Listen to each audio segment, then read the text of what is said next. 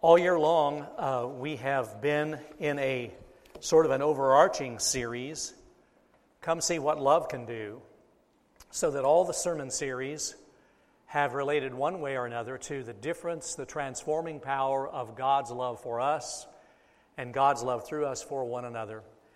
And we've sort of reached the mountaintop now that we're in September, circling around the very summit as we think in this new sermon series that we're starting this morning from the great love chapter, 1 Corinthians 13,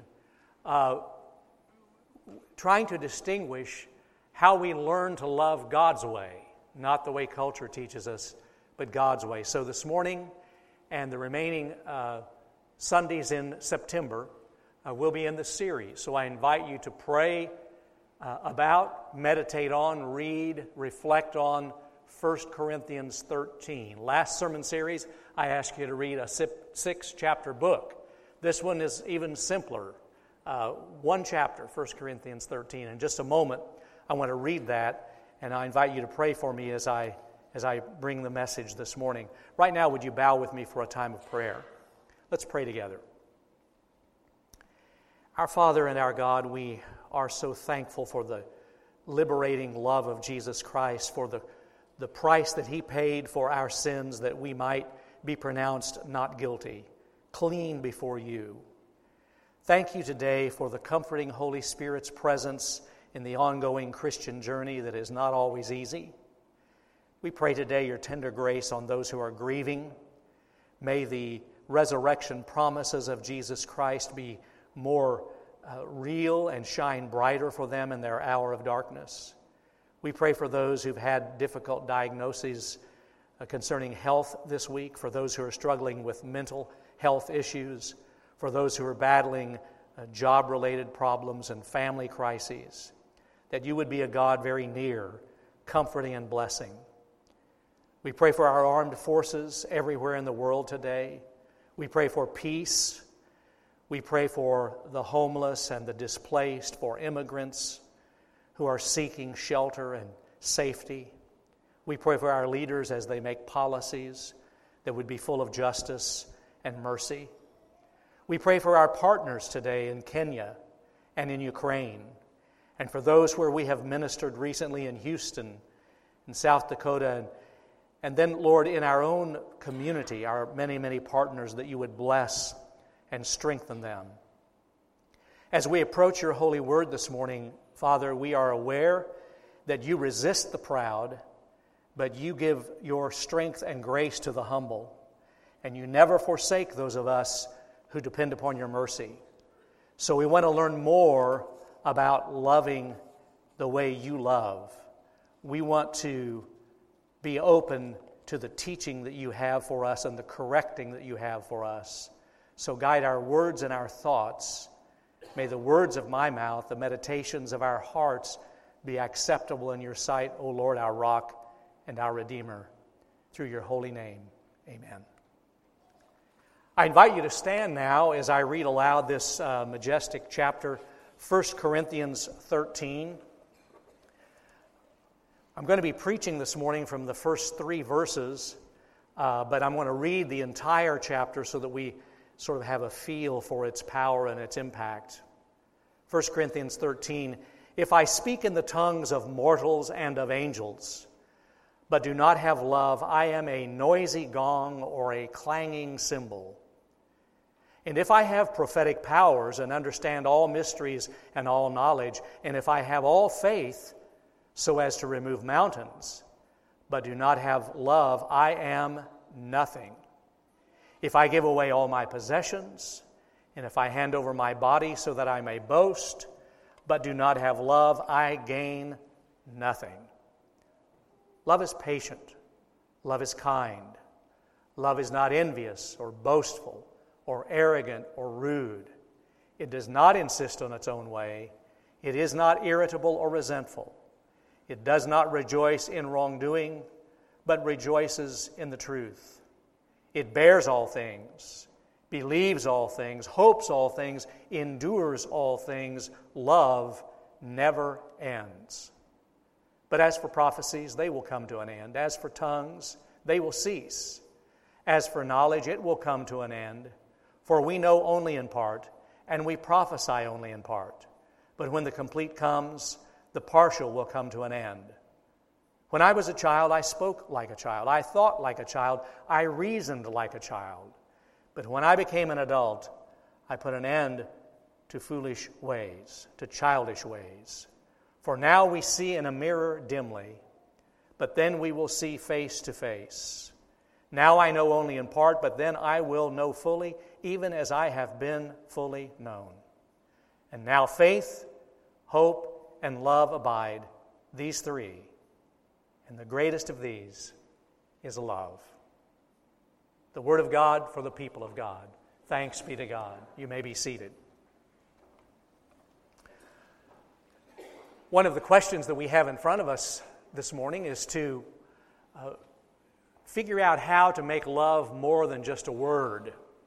Words are important, but words have to be backed up by behavior and by action.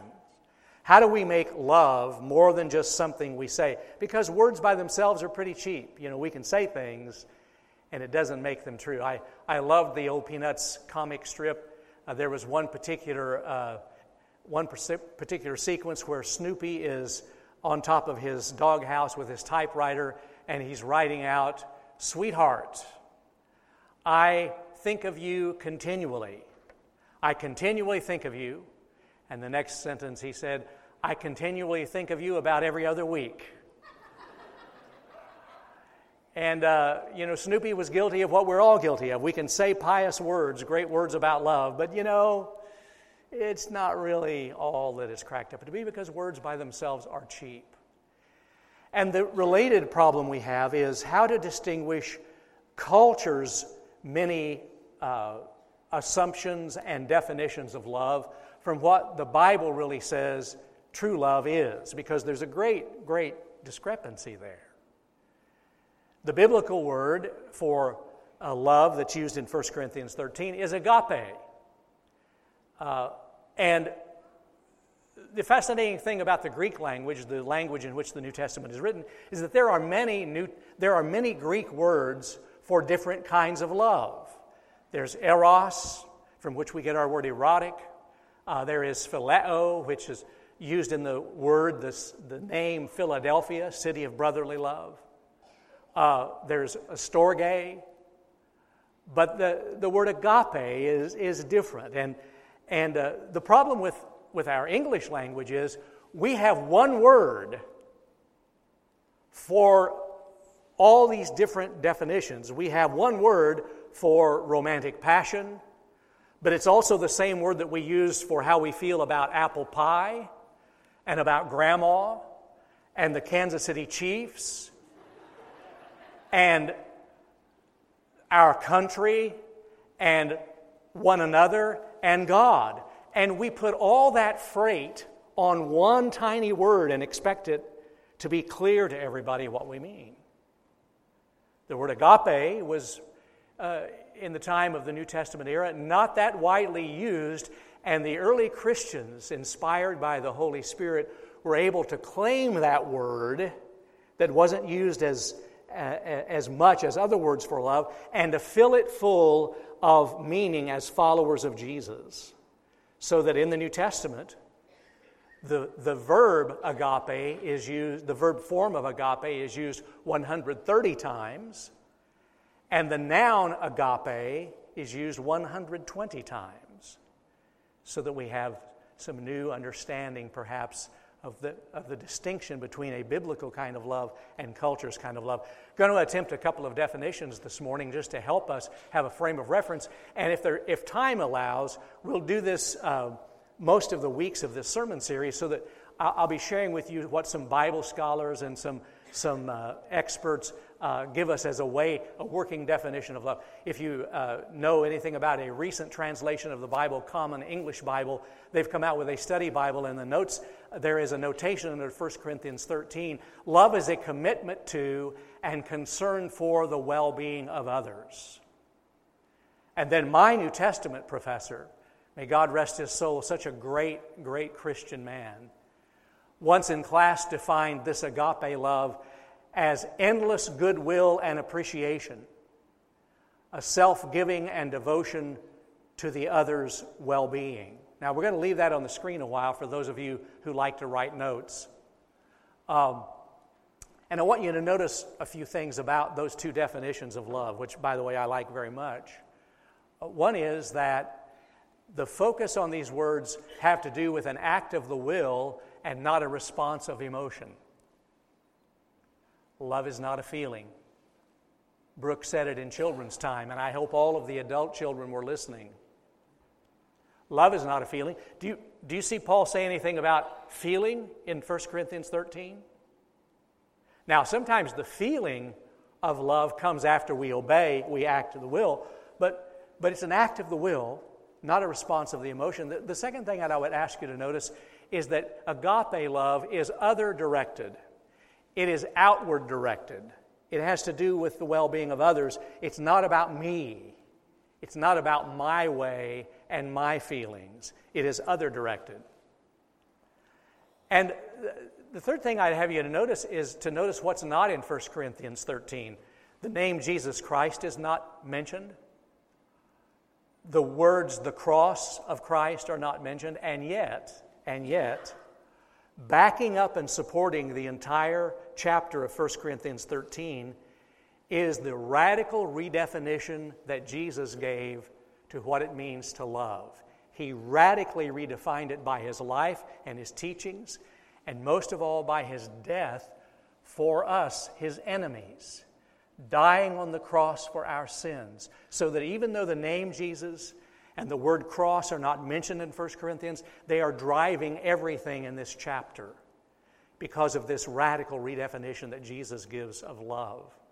And I may parenthetically say at this point, if you're here this morning and you're not yet a follower of Christ, you've not made a commitment of your life to Jesus Christ, even if you didn't know about forgiveness of sins and cleansing that he brings when he comes into your heart, even if you didn't know about the eternal life that he brings and the assurance of everlasting life and the peace and the purpose in your life, if for no other reason, you ought to become a Christian because of the way God can begin to love you and love through you as you open your heart. I highly recommend following Jesus because he can transform your life by the power of his love. Well, truth be told, most of us have mostly heard this chapter read, 1 Corinthians 13, at weddings. And there's nothing wrong with that because this is a great foundation for a married couple and for those worshiping at a marriage ceremony. But Paul didn't write it to be nice and flowery. He's not trying to say something pretty. This is not a first century Hallmark card. Paul is not trying to get Corinthians to feel something. He's trying to get them to do something. He's trying to get them to act like followers of Jesus and stop their squabbling and quarreling. You see, this chapter is sandwiched between two other chapters, 1 Corinthians 12 and chapter 14, where Paul's been talking about the spiritual gifts, those endowments of the Holy Spirit, the gift of preaching, or the gift of administration and organizing, or the gift of serving and helps. And the Corinthians were squabbling about everything and saying, my gift is the greatest. Well, I'm the most important in the church. Well, you're not important, but I'm really important. And Paul says, the greatest gift is love. Love is the elixir that allows the chemistry of our many differences to somehow work together. Love is the lubricant of the church that allows the gears to mesh instead of grind. When we are around people who are so different from us, love is that which helps us to really, really function together. So it's a very practical word. So in this first few verses, he says, even if I speak in the tongues of mortals and of angels, but don't have love, I'm a noisy gong or a clanging cymbal. He picked on himself because everybody knew he was a preacher. He said, even if I could speak like angels, and even if, and then the next phrase he says in verse 2, if I had prophetic powers, great preacher. But he also picks on the Corinthians because they prided themselves on having deep spiritual insights that nobody else had. He said, even if I understood all mysteries, if I don't have love, I'm like a noisy gong or a clanging cymbal.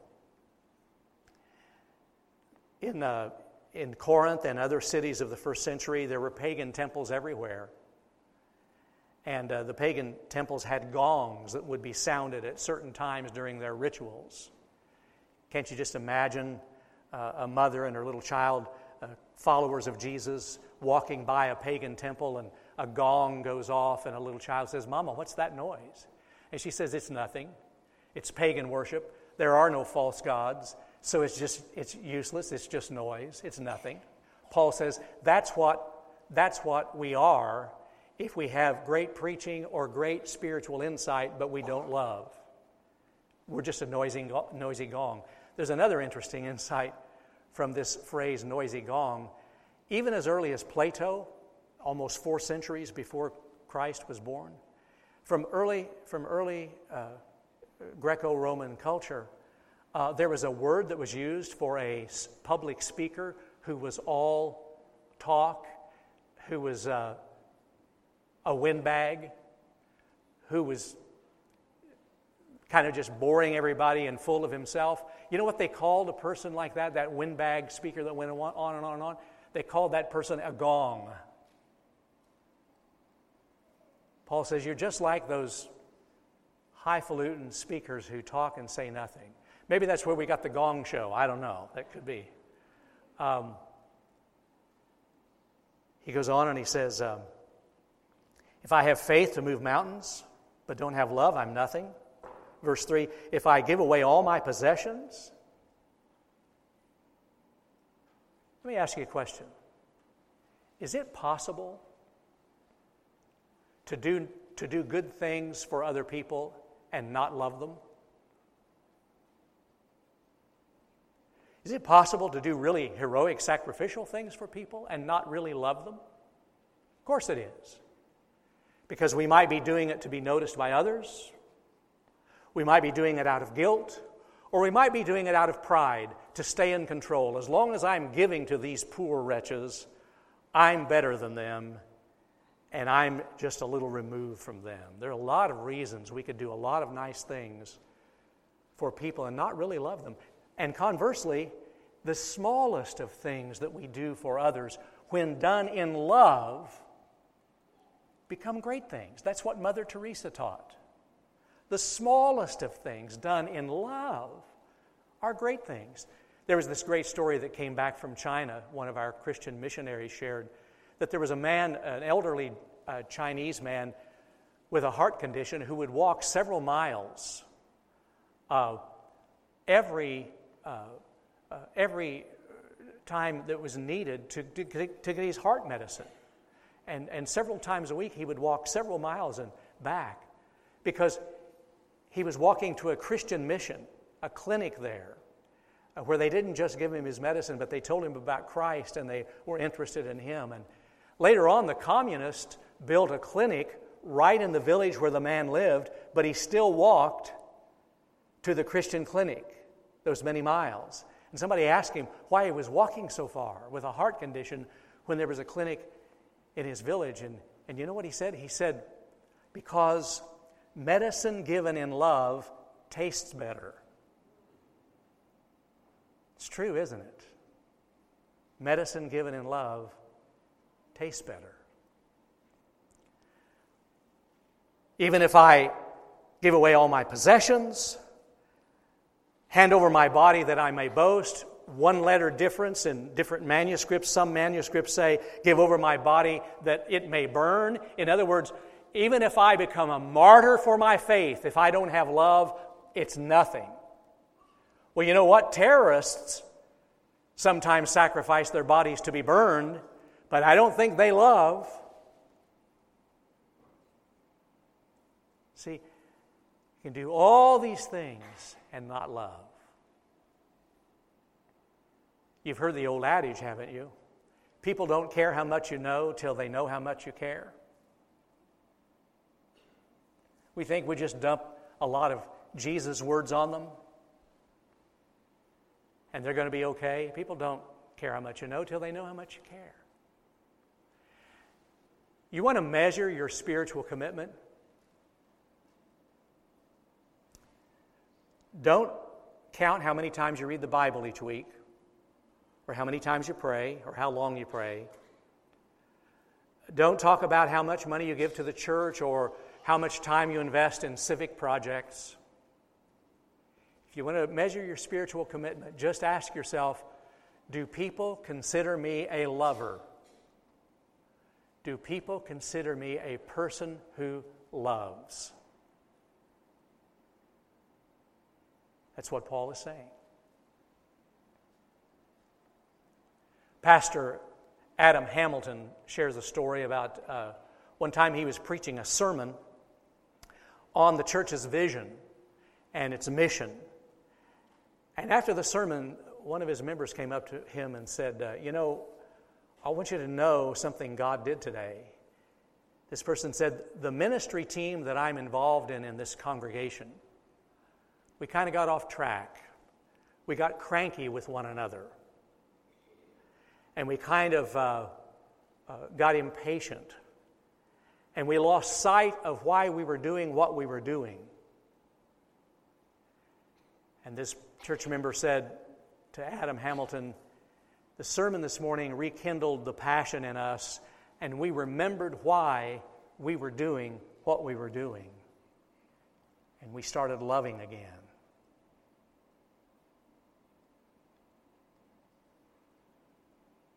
Though I speak with tongues of humans and angels,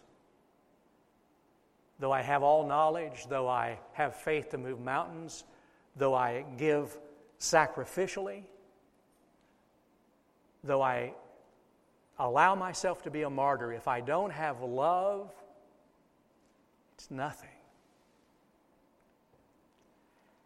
And maybe that's what's been missing in your personal walk.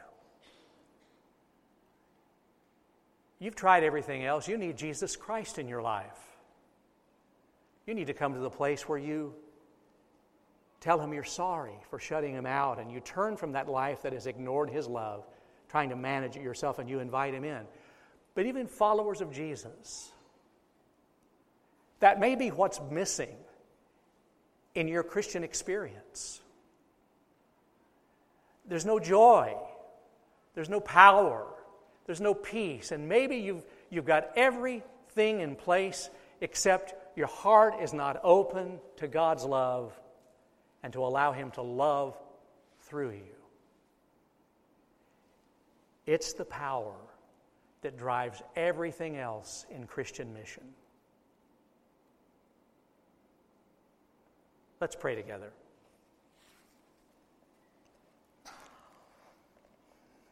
Heavenly Father, direct our hearts to a fresh start,